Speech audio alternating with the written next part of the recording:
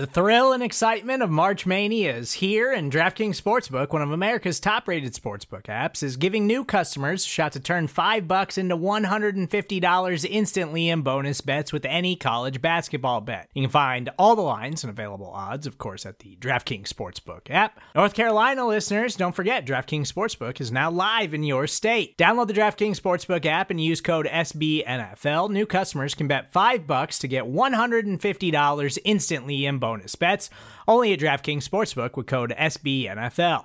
The crown is yours. Gambling problem? Call 1-800-GAMBLER, or in West Virginia, visit www.1800gambler.net. In New York, call 877-8-HOPE-NY or text HOPE-NY. In Connecticut, help is available for problem gambling. Call 888-789-7777 or visit ccpg.org.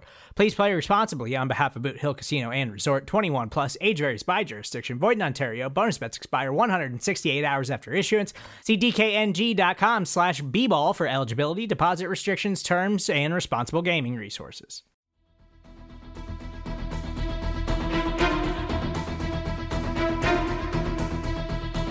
Hello, Bleeding Green Nation, and welcome back to another edition of Eye on the Enemy, powered by SB Nation and Bleeding Green Nation. I'm your host, John Stolnis. You can follow me on Twitter at John Stolnis. And coming up, we are going to preview Super Bowl 57. We are just hours away, possibly, by the time you hear this podcast, from these two teams finally getting on the field and getting it on after media night on Monday night and all the silliness that goes on there, the practices, all the media events, the analysis, the X's and O's, all the breakdowns from all the great podcasts you've gotten from here at the Bleeding Green Nation podcast feed. We're actually going to see these guys actually play football in just a couple of days and maybe even a few hours, depending on when you're listening to this. We're going to get the Chiefs' perspective on things here on this podcast. That's what we do here on Eye on the Enemy. We keep an eye on the enemy, and helping us do that this week, Ron Kopp, lead analyst of Arrowhead Pride, will join us in just a minute. He's a big X's and O's film breakdown guy for Arrowhead Pride, and he's going to talk about Patrick Mahomes, what the offense will look to do against the Birds' defense, and what the Birds' offense might be able to get done against the Kansas City defense, and we'll get his prediction. I'll give you my thoughts on the game towards the end of the podcast as well, along with a prediction. I feel like I've been pretty on the money with these last couple of predictions in the playoffs thus far against the Giants and the 49ers. I didn't think the game would be close against the 49ers last week. Turned out not to be close for a number of very different reasons than I was expecting, but I was expecting the Eagles to dominate that team. And I gotta say, I'll hold it in abeyance until the end of the podcast, but feeling pretty good about things as we head into Super Bowl 57. But before we jump into our conversation with Ron, every year now, the NFL is having kind of a big awards show that they do. It's called the NFL Honors. And during this show, that's when the Associated Press award winners are announced. And looking at some of the awards here, the Eagles are, obviously with the season they had, prominently involved in almost all of these different award categories. So let me run down some of these, because some of these just don't make any sense. And I don't know what voters are thinking. I don't know what AP writers are looking at when they're making these decisions, but the AP NFL Assistant Coach of the Year, DeMeco Ryans, won defensive coordinator for the San Francisco 49ers, beating out Ben Johnson, the excellent offensive coordinator for the Lions, and Shane Steichen finished in third place. He did not receive any first-place votes, but did receive 6 second-place votes, but fell way behind DeMeco Ryans and Ben Johnson, and it's hard to argue. I think the AP writers got that one right, but Shane Steichen finishing in third place on that list. Jonathan Gannon finishing in 6th place with 18 points, and Jeff Stoutland finishing in 7th place with 11 points. So Gannon and Stoutland getting some down-ballot love from the AP writers in terms of Assistant Coach of the Year awards, but DeMeco Ryans wins that one, and it's hard to argue. The San Francisco 49ers defensive coordinator really is something special. AP NFL Offensive Player of the Year award went to Justin Jefferson of the Minnesota Vikings. Jefferson gets 35 first-place votes with 192 points. He ran away with it from Patrick Mahomes, who finished with 10 first-place votes. Jalen Hurts came in third place at 52 points, behind Mahomes' 75 total points. Jalen Hurts did earn 3 first-place votes. The only other player to get a first-place vote was Tyreek Hill, earned a first-place vote, and it looks like Josh Allen also got a first-place vote there. AP NFL Defensive Player of the Year, Nick Bosa runs away with it. If only he ran as hard to the quarterback in the NFC Championship game. 46 first-place votes to dominate this category, winning with 237 points overall. Micah Parsons finished in second place with 101 points, but he did not receive a single first-place vote. Chris Jones received a third-place vote. Hassan Reddick finished fourth in points, but actually took 2 first-place votes. He's the only player, other than Nick Bosa, to earn more than 1 first-place vote for AP NFL Defensive Player of the Year, but finished fourth in terms of total points. Interesting vote breakdown there. AP NFL Offensive Rookie of the Year, Garrett Wilson earns that one with 18 first-place votes. This was a close vote. Garrett Wilson finished with 156 total points. Kenneth Walker finishing with 19 first-place votes. One more than Wilson, but Wilson got way more second-place votes, 19 compared to Walker's 8, and so he finished with 129 points. Brock Purdy finished in third place with 6 first-place votes. Chris Olave got 5 first-place votes. No Eagles listed on that list. This is really the Eagles' draft picks from this year really didn't have to do all that much. And AP Defensive Rookie of the Year, Sauce Gardner wins this one, running away the Jets' excellent cornerback. 46 first-place votes. Aiden Hutchinson of the Lions got 3 first-place votes, and Tariq Woolen got 1 first-place vote. Again, no Eagles on this list. But again, that's not a big surprise. There weren't a whole lot of Eagles rookies that, aside from Reed Blankenship late in the season, that really were needed to contribute here in 2022. AP NFL Coach of the Year. This was obviously a sham. I just can't imagine what people were thinking here. Brian Daboll did a great job with the Giants and turned around a franchise, and I can understand giving him this award. I can make an argument for Brian Daboll. I guess you could, but he lost. In fact, all of the finalists, the 3 finalists, Brian Daboll, Kyle Shanahan, Doug Peterson, all lost to Nick Sirianni this year. Daboll finishes in first place with 16 first-place votes, 123 total points. Kyle Shanahan got 12 first-place votes, finished with 100 points. Doug Peterson finished in third place with 75 points, had 5 first-place votes. Sean McDermott actually had 7 first-place votes with the Buffalo Bills. Nick Sirianni finishes in 5th place in total points with 45 points. Did get 6 first-place votes, but how does Nick Sirianni finish behind Sean McDermott, Doug Peterson, Kyle Shanahan, and Brian Daboll? That just doesn't make any sense to me. I don't. That breakdown is beyond. It's almost like people who were voting for these awards weren't paying attention to what actually happened in the season. Brian Daboll lost twice to Nick Sirianni in the regular season when the votes were tallied. Now, you can't count playoff games because these votes were made before the playoffs, but just, again, didn't make any sense. Neither does AP NFL Comeback Player of the Year. Geno Smith wins with 28 first-place votes, 171 points. What is Geno Smith coming back from? Being mediocre? Like, what are we rewarding here? He was just lackluster his whole career and then has a career year. Okay, that's not a comeback. You didn't have to overcome anything. Christian McCaffrey, 12 first-place votes. Yes, he had to overcome an injury. I can understand that one a little bit more. Saquon Barkley had to overcome an injury. Okay, I can see that. Brandon Graham, 2 first-place votes, man. Dude came off a ruptured Achilles. He's age 31. He had the best season of his career. How is it not Brandon Graham? Makes absolutely no sense. It's a ridiculous vote. And finally, the AP NFL MVP, no surprise, but I guess I'm a little surprised that it was the landslide that it was. Patrick Mahomes wins the AP NFL MVP, got 48 out of 50 first-place votes. It wasn't unanimous. Jalen Hurts and Josh Allen each got a first-place vote, but Patrick Mahomes wins AP MVP with 490 points. Jalen Hurts with 193. Josh Allen 151. Joe Burrow, Justin Jefferson come in at numbers 4 and number 5.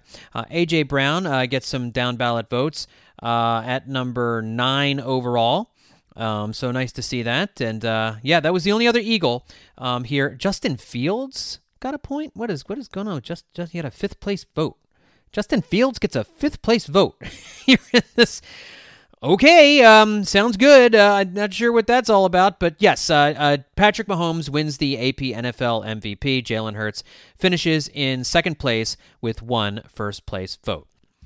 All right, that's enough of all that. Let's get into our conversation here with Ron Kopp. He's the lead analyst of Arrowhead Pride. We are coming up on, again, just days, maybe hours away from Super Bowl 57 kicking off, and Ron's going to give us a real insight into what's been going on with the Chiefs here in the playoffs and during the course of the 2022 season. You can follow him on Twitter at Ron_Kopp. Ron, thanks for coming on Eye on the Enemy, man. How are you? John, I'm doing good. Appreciate you having me on, man. This is you're right. It's been 2 weeks. It's been way too long. I'm definitely ready for the game. I feel like I've done enough analyzing, enough looking at, the different things. I'm just ready to see a gameplay, but obviously ready to talk about it too. So let's get into it. Like, Ron, I had to unplug for a couple of days. I had to go. No, I mean, because like it's at a certain point, it's information overload. Like how many different player profiles can you read before it all starts to make your brain into mush? And, like we get it. Patrick Mahomes is phenomenal. How many different ways do you need to break this down? He's going to be really hard to beat. But I think there are some good angles we can take here as we record on Thursday night, looking ahead to this game. Before we get into X's and O's, let me get an injury update from you all from the Kansas City side. Was looking at the Thursday practice reports, and it really looks as though almost all of those guys who got hurt in the AFC Championship game looks like they're going to be ready to go. Although I did see on Thursday that your cornerback Sneed, L'Jarius Sneed was limited in practice, not because of the concussion that he suffered, but because of some kind of a knee injury. And obviously that would be a huge loss if he can't play. What's the latest that you all are hearing about L'Jarius Sneed and his status for Sunday? Man, yeah, you're right. It is not the concussion, and it's not something that was on the Wednesday injury report. So you imagine it popped up between Wednesday and Thursday at some point, which is obviously not good. He was a limited participant in Thursday's practice. But the thing is, he did deal with a little bit of a knee injury earlier this season, and he did play through it, but it was something that he's talked about openly. And so maybe it's just that. Hopefully it's just that, something he can play through, something he has played through this year. But yeah, that's a big thing. And also Kadarius Toney obviously was a limited participant in last week or Wednesday's practice. He was full on Thursday. That's good to see because the Chiefs do not have McCole Hardman for this game. He was placed on IR, and Toney and Hardman both kind of play a very key role in this offense in terms of speed and kind of getting to the edge. And they need one of them. So it's good that hopefully Toney's in there. But yeah, those are the two main ones. Besides that, you're right. Guys like Willie Gay is a full participant. And Juju Smith-Schuster a full participant. So yeah, we're looking good besides Sneed, and I'm hoping again it's just that knee thing that he played through earlier this year. The big injury question, of course, outside of the guys we just talked about, Pat Mahomes, how is his leg holding up? He looked a little gimpy in the AFC Championship game, but certainly good enough to get the job done. I would imagine that they're optimistic he'll look even better in the Super Bowl with an extra week off to rest. Yeah, and I think we're all optimistic because, like you just kind of mentioned, I mean, he was a little hobbled in the playoffs, but I mean, the fact that he was able to play through it, you didn't really notice it terribly until, maybe he was moving around, maneuvering the pocket, which he was definitely losing a little bit of that explosiveness in terms of getting up into the pocket, avoiding, those speed rushers around the edge. But, hey, when it mattered most, he turned it on and he kind of ignored it and got the scramble for the first down. So I think you're going to see a similar thing where, it maybe comes up a few times in the game, but for the most part, you're not going to notice it affect his performance. Let's talk a little bit about the season that Mahomes has had here, because he didn't have his star speed wide receiver all season long. Tyreek Hill, the guy who lit the Philadelphia Eagles up last season, early in the season when he went for 3 touchdowns, and Patrick Mahomes had 5 touchdowns in a game where the Chiefs offense just rolled against the Eagles defense. But that was a long time ago. Tyreek Hill is no longer there. The Eagles, it seemed to me as I look back at that game, really made a concerted effort to try and take Travis Kelce out of that game, which singled up cornerbacks on guys like Tyreek Hill. And last year they didn't have James Bradbury. They weren't able to get as much consistent pass rush from their front four, and really played into the Chiefs' hands at that point. Is there anything from that game last year that you can apply to the Super Bowl, given how long it's been?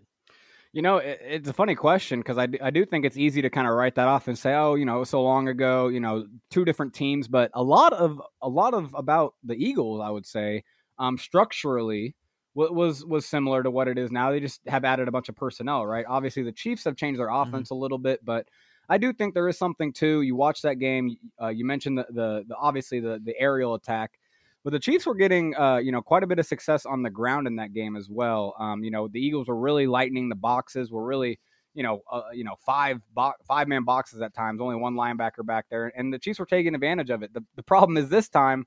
I do think you guys have upgraded the offensive line, the defensive line personnel to the point that it's not going to be as easy to get past that first wave and to the second level where maybe, running backs can maybe exploit those linebackers a little bit like they did a little bit in that game. So I do think, in terms of lightening those boxes, in terms of running against those light boxes, that could still be the same, right? I do think the Eagles could employ that strategy again, but I don't see a huge reason to because of not only Mahomes' injury, but just, the receiving core in general, losing Hardman, obviously some bang-ups.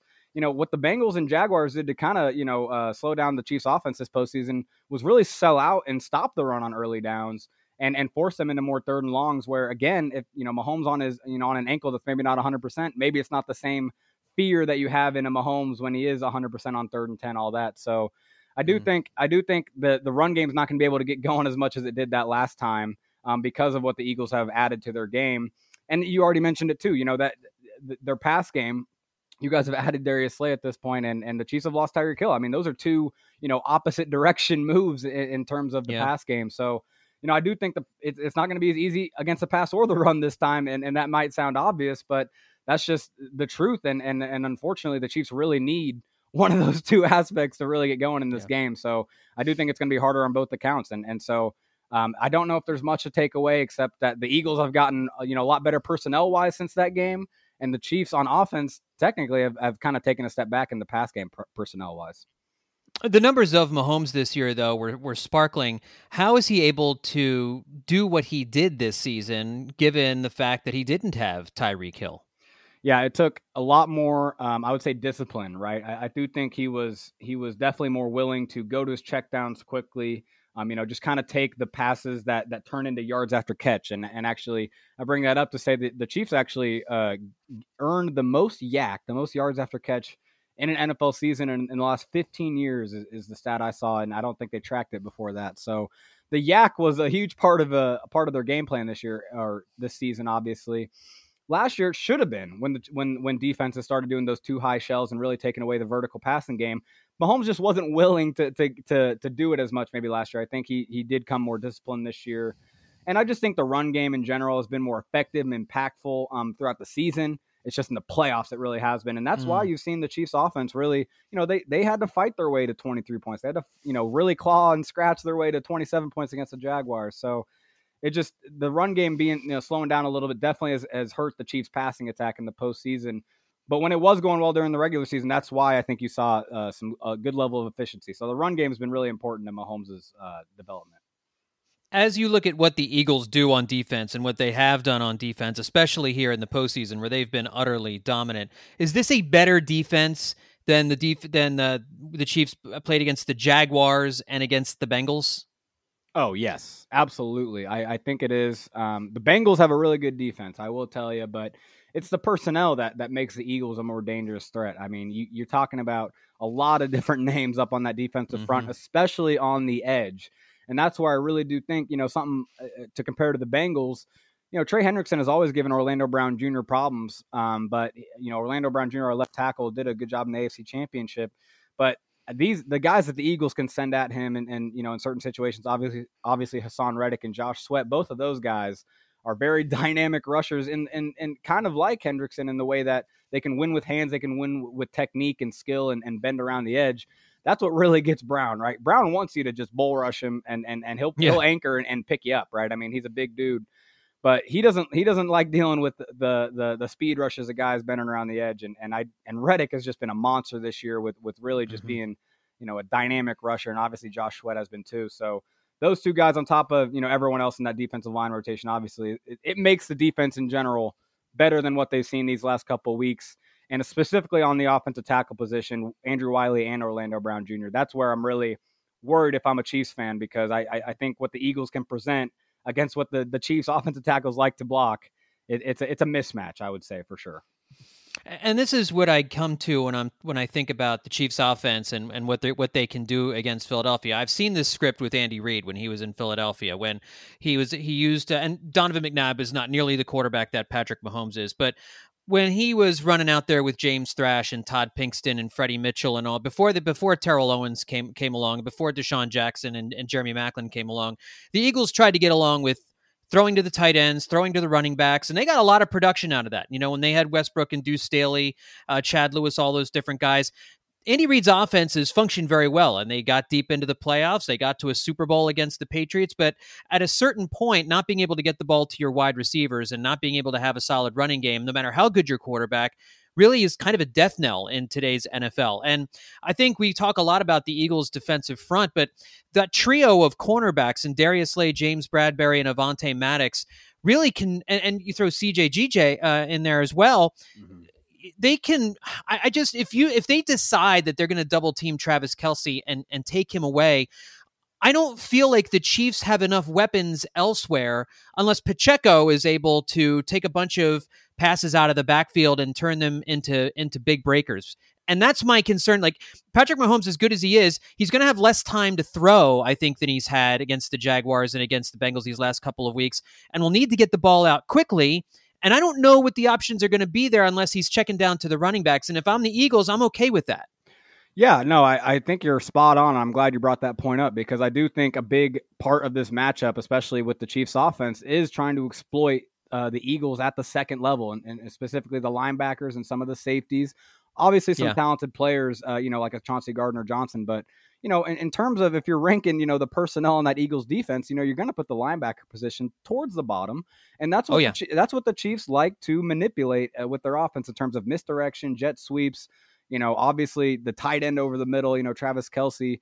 But yes, the running backs in the pass game, and that doesn't just mean checkdowns, right? That can mean the screen game. And that's something we've seen Andy, he will pull it out, but not every game, not all the time, but specifically when they are playing these very good pass rushes. You saw it against the 49ers earlier this year. He really likes to really pull out the screen game and the jet sweep game, really just put those pass rushers in a bind, really make them think twice about, oh shoot, am I rushing up field too quickly, because there's going to be something behind me. Andy Reid loves to do that, and I think this is going to be a game where you really see that. And one little X factor in this game that, a lot of people obviously have forgotten about this point is Clyde Edwards-Helaire is back on the active roster.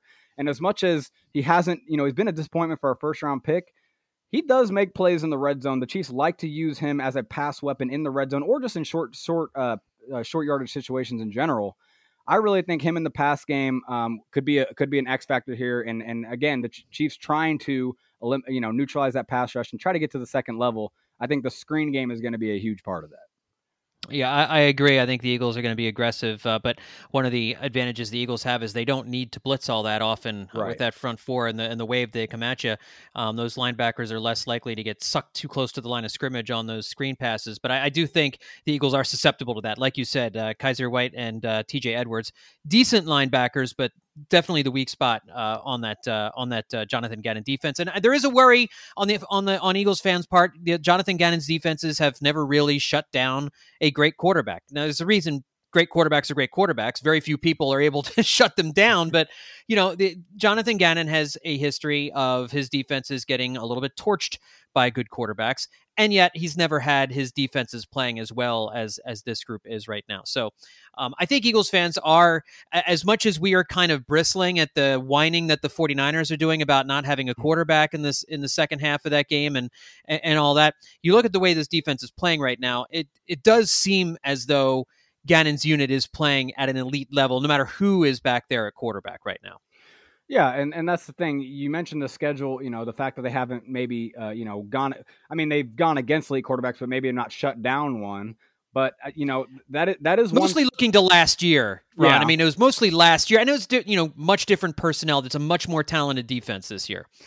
Right, exactly. And that's the main thing to me is if you're a defensive coordinator and you don't have, pretty good talent, I mean, what can you do really? I mean, to an extent in this offensive league. So, I don't think you can necessarily, get on them too much for you got better personnel, but the personnel is good, man. And that's the thing, especially with the way, the Chiefs want to win on offense, in terms of passing the ball a lot. You mentioned, obviously not having the receivers, the Eagles, not blitzing and stuff, they're going to be able to keep their coverage, back there. And so that's where, Mahomes, obviously, the Bengals were really kind of I kind of mentioned earlier, the Bengals were really testing the pass game by bringing an extra defender closer to the line of scrimmage and playing a lot of one high looks.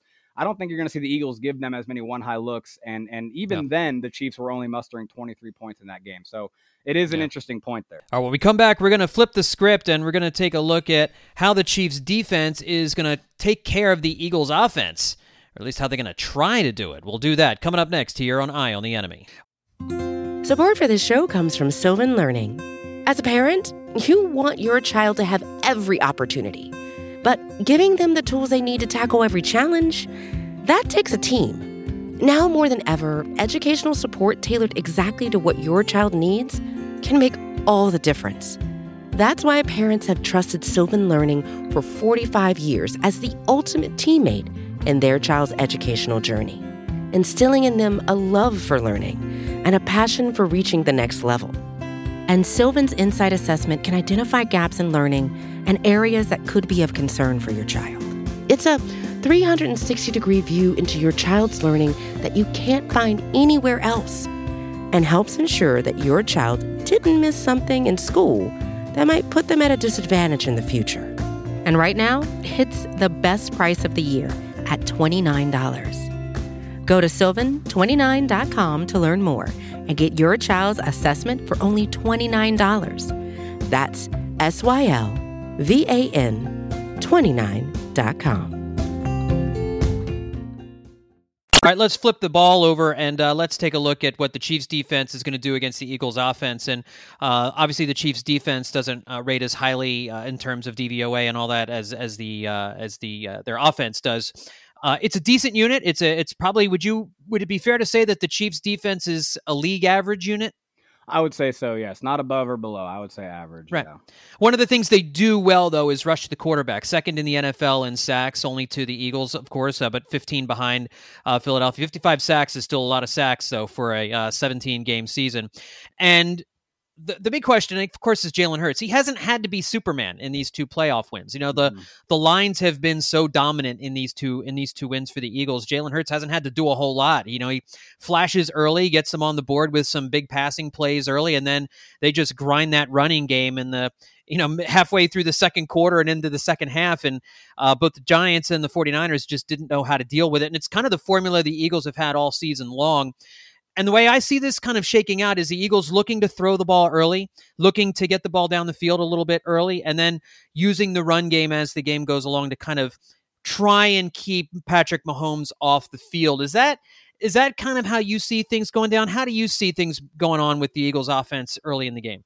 I do think if the Eagles are, smart or whatever, I think you're right. I think the strategy would be spot on is, hey, come out and pass early, because I do think one thing with the Chiefs is I imagine they're going to want to run blitz. They're going to want to try to stop the run and force Hurts to throw on third and longs. It's not as easy as it sounds, obviously, right, in terms of stopping the run, in terms of getting them to those third and longs. But I do think you're going to see the Chiefs try to get to those situations. And that means on early downs, being very aggressive, obviously, right? Trying to stop those runs from getting to 2nd and 5, 2nd and 4, trying to get them into a 2nd and 10, 3rd and 10. And so, I do think if the Eagles match that by coming out aggressive and passing early, not just kind of saying, okay, we're going to run on first down and all that. I do think that'll be an advantage. And I'm really curious to see how the Chiefs match up with the Eagles receivers, because A.J. Brown obviously is someone that needs a little size to cover him. And they do have a couple guys that can do that. L'Jarius Sneed, we talked about in the injury report, but also rookie Jalen Watson. But that's a rookie. That's a 7th-round rookie who's played well, but has not, obviously, and A.J. Brown is a different type of story. But the key matchup I'm watching here, I'm really excited about, actually, is whenever Trent McDuffie and Devontae Smith get matched up together. Because I really do think those are, two of the young rising stars at their position. McDuffie obviously not as well known as Smith, but I do think McDuffie is on his way to being a really good corner. And they both really just match up. It's a style makes fights kind of thing, right? Like they're both kind of the same style in terms of finesse, but has power in their game, strength in their game for how big they are. But neither is going to overwhelm the other with power. And so I do think it's going to be a lot of skill in that matchup. And you're going to see a lot of those man-on-man matchups because of what I said, because of, the Chiefs wanting to be aggressive against the run. They're confident in their corners right now, and that might not be a good thing, and we'll see, but they are confident in their corners, and I think you're going to see them trust them, and that's going to give the Eagles opportunities to make big plays in the pass game. As we mentioned, this defensive line is something else, and Chris Jones is obviously maybe he'll win Defensive Player of the Year, maybe not, but he certainly is deserving of it if it's not him. How are they going to use him in this game? Are they going to match him up? Is he going to go up against Lane Johnson? Is he going to go up against Mailata? Is he going to play inside more than he shifts to? I know he's more of an inside player than an outside player anyway, but how do they? I mean, you've seen the Eagles take out Dexter Lawrence. They took out Nick Bosa. They've taken out other teams' best defensive players, Micah Parsons, kind of all season long. How do the Chiefs avoid that trap too? Yeah, it's going to be tough because the best way to avoid that trap is to have other pass rushers succeed, right? To have other pass rushers do well. And, this is one thing about this matchup. You talk about the pass rush. I think the Chiefs pass rush has gotten some favorable matchups in the postseason especially on the edge at the offensive tackle positions.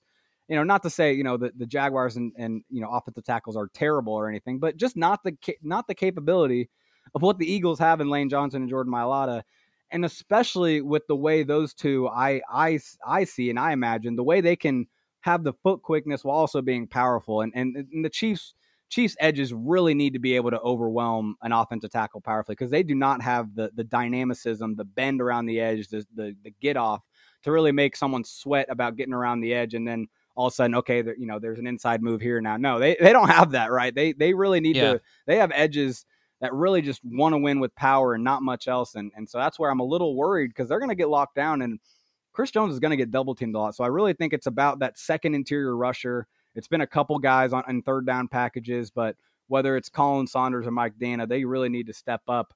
But in terms of on early downs, it's going to be Chris Jones inside. I do think on pass downs, you'll see Chris Jones move to the outside just because he probably is the best person in terms of being able to beat a Johnson or a Mailata on the entire team. And that also gives the other rushers on the team maybe a little bit more favorable an advantage. I know Landon Dickerson's dealing with a little bit of an injury, and I think they'd rather, defensive ends would rather go against guards anyway than offensive tackles. So sure. I do think that's the one wrinkle you'll see on pass downs. He'll be on the edge. But, on early downs or, first and second downs or just base packages, he'll be inside and he'll probably get double teamed nearly every time the Eagles drop back. Now, I would imagine we have not seen Jalen Hurts run all that much since he came back from the shoulder injury. He didn't run that much in the finale against the Giants. He didn't run that much in the playoff game against the Giants. And he really didn't run that much against the 49ers until that last scoring drive in the third quarter. And even then, it were designed runs. It didn't look as though like he really, it didn't, to me, it looks like he's really still trying to avoid contact. And I think that's fine. Great. This is the last game of the season, though, right? I mean, it's the Super Bowl. I don't think he's going to be trying to avoid contact in this game. How, if the goal is to get pressure on Jalen Hurts, if you get too aggressive on the outside, now all of a sudden Jalen Hurts has the ability to take off, and we haven't seen it in the playoffs all that much, but we saw, I think, the 49ers with Bosa a couple of times. You saw him, especially early in the game. It was almost like a mush rush, trying not to let Jalen Hurts get outside. But you lose some of your effectiveness as a pure pass rusher if you're not full out going against Jalen Hurts. And I imagine that's one of the areas as a defensive coordinator that you're really thrown by right now with Jalen Hurts and not knowing what you're going to get from him. I still think as an Eagles fan, I'm not sure what I'm going to see from Jalen Hurts on Sunday because I've seen so many different iterations of Jalen Hurts this season. Yeah, and you're right. I think the defensive coaching staff has a very similar thought. And to be honest with you, I think the answer to that, ambiguousness, I guess, in terms of ambiguity and in terms of, what you're going to get from Hurts, I think the answer is just heat him up and blitz him quite a bit. I know we already kind of talked about that, but you talk about that mush rush from edge rushers. I think that almost is probably the better way to do it with the Chiefs edge rushers and then have the blitzers really be the guys with the head on fire and trying to get in there. And if the edge rushers are the ones cleaning it up because Hurts moves off his spot, I think that's something you might see from them. I do think you see Spags get pretty blitz heavy here and just live with the volatility. I do think that's one thing the Chiefs defense I wish would just be more aggressive and live with the negative plays you give up because on the same thing, you can make those positive plays with those volatile, blitzes and forcing quarterbacks to have hurried throws. And especially, with the shoulder injury, no one knows exactly how he's feeling, obviously, especially with 2 more weeks to heal up. He might be feeling great, but I think it's been 8 weeks since it, by the way, it's been 8 weeks since the injury right now, which is the length of time you would normally expect. Now he's played since, so it's not like he's had 8 weeks of rest, but that number did hit, you know what I mean? Like he's 2 months out. That's about how long it takes to heal. Right. And so that's where, even if he was healthy, you may just do it anyway because of the personnel difference, the talent difference at a lot of key spots in this matchup. It's just a way to create big plays. And if you give up a few negative plays, you just gotta hope your offense makes up for it, and then that make up for it, obviously, by making a big positive play in the other direction at some point. So I would expect a lot of blitzing from Spagnuolo. I think that's the way to do this. I think if you just play soft and back and kind of play conservative, the Eagles are just going to, chunk it up, run at the run, but also they're very good at screen passes, get the ball to Smith quickly. And AJ Brown's a great blocker on the perimeter. So I really think you're going to see, very, very aggressive defense. And that means a lot of blitzing from linebackers and a guy like L'Jarius Sneed if he does play. Last thing I want to talk about is the coaching. Andy Reid, obviously beloved in Philadelphia by most Eagles fans. There are some Eagles fans that never liked Andy and just are going to continue on that way, but I've always been an Andy guy. One of the frustrating things about Andy Reid when he was in Philadelphia was that he would be great. He would be genius for most of a season, and there'd be that one game in a season.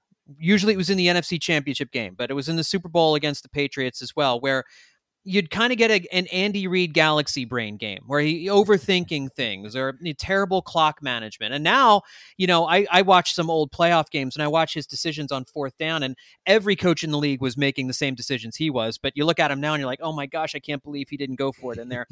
And I know Andy Reid has gotten more aggressive going for it on 4th downs since that time. But as far as like being one of the more progressive coaches in the NFL in terms of in-game aggressiveness, going for it on 4th down, all that kind of stuff, he's not where Nick Sirianni is, right? Nick Sirianni is going to go for it on 4th down if it's anywhere close. And so my thing with Andy Reid is, will he have a game, and has he had many games with Kansas City where you lose an AFC Championship game or you lose a Super Bowl and you're thinking, man, what was Andy thinking in that game? What was he doing? Like, he just seemed like he was out-coached. And have you had many of those games late in the season? And is that a worry at all for you as a Chiefs fan, that you might get an Andy Reid game that I witnessed all too often growing up? What's funny is, and you're totally right. I mean, I am a young Chiefs fan myself. I mean, part of me growing up was his early years in Kansas City, and that's when it happened the most. And it really did drive you crazy. But magically, they kind of disappeared once an elite quarterback got into the picture. I was going to say. And what that is just that it's the quarterback doesn't allow him to maybe have some of those galaxy brain drives, I should say. Game plan, obviously, that's all Andy, but it just does seem like, with the way their base run game is a lot of the times, it's an RPO, it's a read pass option. Mahomes has the option to take that and throw it, right? Or he has the option to control what he can with that play. And so, that kind of helps some of the conservatism. I will say other things is just, I do think in general, just Mahomes being on the sideline, the killer instinct, I do think he gets in Andy's ear a little bit and just says, and just make sure the gas is still, or the pedal still, the foot's still on the pedal, right? The foot's still on the gas. Yeah. I do think there is some of that where, Mahomes' youthful energy, his fired upness just rubs off on Andy a little bit. But, just in general, though, they will still happen, but then Mahomes will cover them up, obviously. Just like last week, he does punt back to the Bengals with 2 minutes left, and it's a tied game. Now, it's a 4th and 8, so it's a hard decision. That's really tough, right? You don't want to give the Bengals the ball back even closer. So it actually probably ends up being the right decision, but there are decisions like that where in the game you're really questioning it, and then all of a sudden Mahomes makes you forget about it, and at the end of the game no one's questioning it. So I think he's still got it in him, but now he has the ultimate eraser, the ultimate everyone forget about that in Patrick Mahomes. Yeah, as good as Donovan was, he was not that. Yeah, he was not Patrick Mahomes for sure. All right, Ron, let's get a prediction from you. How do you see this thing shaking down on Sunday night? Oh man, it's going to be a really fun game, dude. I've seen a little bit of like oh man, this isn't a fun Super Bowl. This is boring. from the objective fan, which is complete BS in my opinion. Idiotic. I mean, yeah, I know this is a very fun Super Bowl. Going to be a great game. I think it really should be a close game. I don't see why it would be not a close game. And hey, not a homer, but I'm going to go with the Chiefs, 30-27. I do just think this is going to come down to the one defense making a stop or two. And I'm going to say it, man. I just think with Spagnuolo's defense, they've gained momentum. I just see them making that one play that matters, just over them. So 30-27 Chiefs.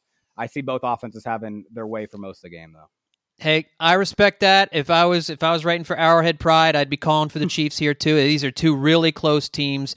I think top to bottom roster, I think the Eagles have an edge, but you've got Patrick Mahomes, maybe the best quarterback of this generation. Like you said, covers up for a lot of sins, and not even that many sins, because the Chiefs are a legitimately great football team. So if the Eagles are able to pull this off, you won't be able to talk about the Eagles being frauds like we've seen them called by so many other people here in the football world. But it should be a great game. I agree. These are two really good teams going at it. Listen, folks, make sure to check out Ron Kopp's stuff over at Arrowhead Pride. Follow him on Twitter at Ron_Kopp. Ron, thanks for coming on Eye on the Enemy, man. I appreciate it. Yes, sir. Appreciate it, man. All right, well, let me give you my thoughts here on how things are going to go down in Super Bowl 57. As you could tell from my questioning, I'm feeling really good about this game. And I don't think it's just because I'm feeling homerish at this moment. Everybody seems to recognize and acknowledge that if you take these two rosters and put them side by side, the Eagles have the superior team.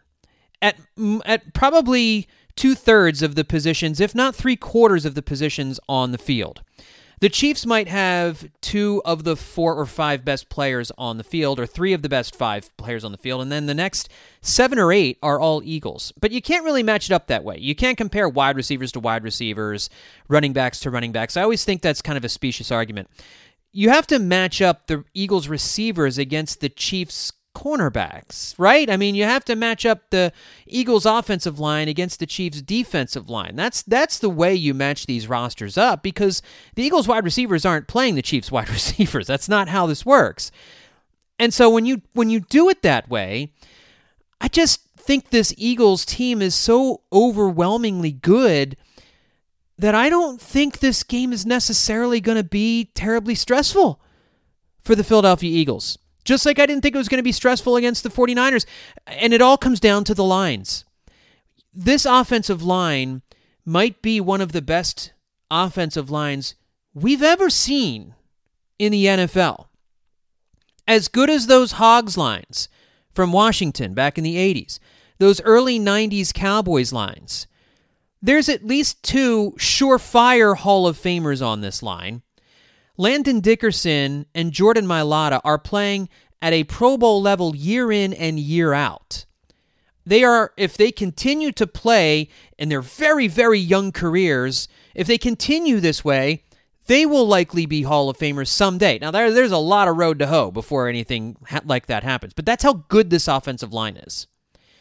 And as good as the Chiefs' defensive line has been, they have not faced an Eagles offense. They have not faced an offensive line like this Eagles line. And we've seen the Eagles. Look, I know the Eagles knocked Brock Purdy out of that game early, and that Josh Johnson was never going to rally them. And even if Josh Johnson had stayed in the game and not gotten a concussion, and even if the 49ers had a 5th-string quarterback throwing the football from midway through the third quarter on through that game, the Eagles were so thoroughly destroying the 49ers in the trenches on both sides of the ball that the Brock Purdy thing has distracted everyone from that. The Eagles out-physicaled the Giants, and they out-physicaled a 49ers team that everyone thought was the roughest group in the NFL. And make no mistake, the 49ers defense is legit. They are good. And the Eagles still imposed their will. And you just heard a second ago, Ron talking about it, the Chiefs struggled to put 23 points on the board against the Bengals. And the Chiefs' defensive line was able to get to Joe Burrow a lot in that game, but we all know the problems that the Bengals have on the offensive line protecting Burrow. The Eagles don't have anything like that. I think the battle of these trenches is overwhelming in the Eagles' favor, not just slightly. and everybody appears to be healthy. The key to this game is getting to Patrick Mahomes, is this defensive front getting to Patrick Mahomes. I see no reason why they can't do it. They can get pressure from up the middle, and they can get pressure from the edges without blitzing. They don't have to blitz Patrick Mahomes in order to get to him. At least they've shown over these last few weeks they haven't had to do it. And that's enormous when you can drop everyone down into coverage. And you don't have to be worried about the Chiefs' running game, I don't think. They're not going to run the ball all that much. So you're going to play light boxes. You're going to have your 3 cornerbacks out there. You have the best offensive line in football. Maybe the best defensive line in football. The best cornerback trio in football. One of the best wide receiver combinations in football. A running back room right now that is beating teams in all kinds of different ways. And oh, by the way, in Jalen Hurts, a quarterback who probably should have been the league MVP this year. If he would have been the league MVP if he hadn't gotten hurt. A quarterback that, I mean, it still is incredible to say it out loud. They're 16-1 with Jalen Hurts as the starting quarterback this year. He has shown you that he can beat you throwing the ball. He has shown you that he can beat you running the ball. He has shown you that he can beat you with the running game using his running backs in the RPO. The Brock Purdy injury has distracted everyone from recognizing how dominant the Eagles were in that NFC Championship game. And it's made everybody forget about how scared we all were. A lot of people were scared about the Giants. A lot of people picking the Giants in that divisional round because of how well they played against the Vikings. And a lot of people picking the 49ers because of how physical they were. The Eagles were stronger and bigger and more physical and more talented all over the field than those teams. And in the area where the Chiefs have a true advantage at quarterback, it's Patrick Mahomes, yes. But I feel like we are giving Patrick Mahomes way too much fear. There's way too much fear. And yes, he won the MVP. He's no doubt the best quarterback in the league. Jalen Hurts played at a level very close to Patrick Mahomes here. He did it in different ways this year, but played at a level very, very close to Patrick Mahomes. This Eagles team is dominant in the most important areas where it matters. They are dominant in the trenches. They are more dominant in the trenches than maybe we've seen an NFL team be on both sides of the ball in years. I can't remember the last time I saw a team that was this dominant on the offensive line and the defensive line, and they've got 3 cornerbacks that can shut people down one-on-one. They can go after Travis Kelce and double-team Travis Kelce, which is what I think they'll do. Not let that guy breathe, and he's going to get his. Kelce's going to get his. But if you can keep the cornerbacks singled up on those wide receivers, who, again, are not that awesome, you're going to force Mahomes into check down after check down after check down, and maybe they can matriculate the ball down the field that way. But if that's what Mahomes is doing, that's what you want. And this Eagles offense will move the ball. Listen, the key to this game is the defensive line getting to Mahomes, to force Mahomes off his spot, to get him to have to move around a little bit. We'll see exactly how injured his leg is. But to get Patrick Mahomes feeling uncomfortable, to getting rid of the ball sooner than he wants to. Yes, I'm nervous about Pacheco and Jerick McKinnon and all these other running backs as receivers out of the backfield making things happen. But I feel like if that's how Kansas City has to beat you, that's the way you would want them to beat you. And that's how they've won games. That's how they've moved the ball all season long. But I watched them struggle against the Bengals, and this Eagles defense, as you heard Ron say, is much better than Cincinnati's defense. If the Eagles cannot get to Patrick Mahomes, the Chiefs will win this game, I think. But the Eagles have the ability, and here's how I see this playing out. I think they're going to throw the ball early to get ahead.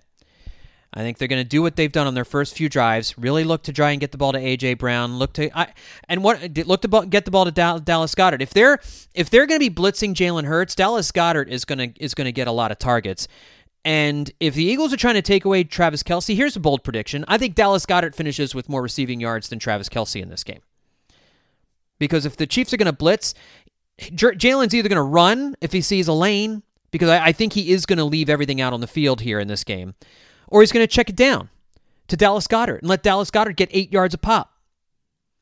I think the Eagles have an answer for everything the Chiefs want to do, and I don't think the Chiefs have an answer for what the Eagles want to do, with the exception of Patrick Mahomes being some kind of magician. And I get it that that he's scary. It's a scary thing playing a quarterback this good. And the Eagles have not played a quarterback this good this year. Can't help that. You can only play the guys who are on your schedule. But we've been nervous heading into every game, looking at Daniel Jones and how great he was playing, and Brock Purdy is undefeated. I get it. Mahomes is a whole different thing. But I think we also, in worrying about Mahomes, we don't want to become fearful of Mahomes, because this defense can take care of Patrick Mahomes. This offense with Jalen Hurts can score on this Chiefs defense. They can move the ball on this Chiefs. I've said it before. If Jalen Hurts is healthy, this offense is inevitable. The 49ers defense is a much better defense than the Chiefs defense. And the Eagles moved the ball seemingly, even with Jalen Hurts not playing well, throwing it. They were still able to do whatever they wanted. Quarterback or no quarterback for San Francisco. The Eagles absolutely killed the 49ers. That gives me confidence heading into this Super Bowl. I think this game is not going to be a stressful game. Everybody's calling for a close game. I don't see it that way. I think this Eagles team is going to roll up the points on this Chiefs defense. I think they're going to have no problem moving the ball. I think Nick Sirianni is going to be aggressive. I think we're going to see 5 touchdowns from this offense. I think we're going to see 35 points from the Eagles. And I don't think the Chiefs offense is going to I think they're going to have trouble getting on track. I think you're going to see it be close for a little while, kind of like it was against the 49ers. I think you might see maybe the Eagles get a late score before the first half and make it like a 10-point lead. Maybe the Eagles get the ball coming out starting the third quarter, make it a 17-point lead. I just see the Eagles keeping the Chiefs at bay for most of this game and it feeling like a relatively comfortable game. I think the Chiefs they'll mount a challenge at some point, but I think the Eagles defense is going to get to the Chiefs offense. I think the Eagles are going to move the ball. I think Patrick Mahomes is not going to have a great day. I think the Eagles win this game 35-20. I think it's a 15-point win. And I think we're talking about this Eagles team, this 2022 Eagles team, as one of the NFL's great teams of all time. We've never experienced that. I've talked about that before on this podcast. I feel like that's what we are looking at here in the Super Bowl. As I look at these teams, this Eagles team is just better in all of the most important places, except for quarterback. And in that case, the quarterback matchup, only slightly better. This game is set up for the Eagles to win, and I think it's a fairly comfortable win. I'm saying again, 35-20, Eagles over the Chiefs.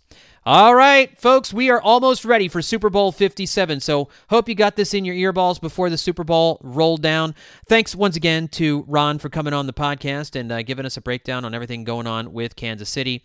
If we're still a little bit ways away from the Super Bowl, make sure to check out bleedinggreennation.com every day for the latest news and rumors.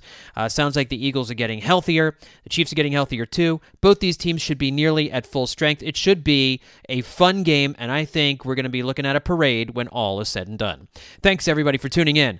We'll talk to you next time, hopefully to recap a fantastic Eagles Super Bowl on your next Eye on the Enemy.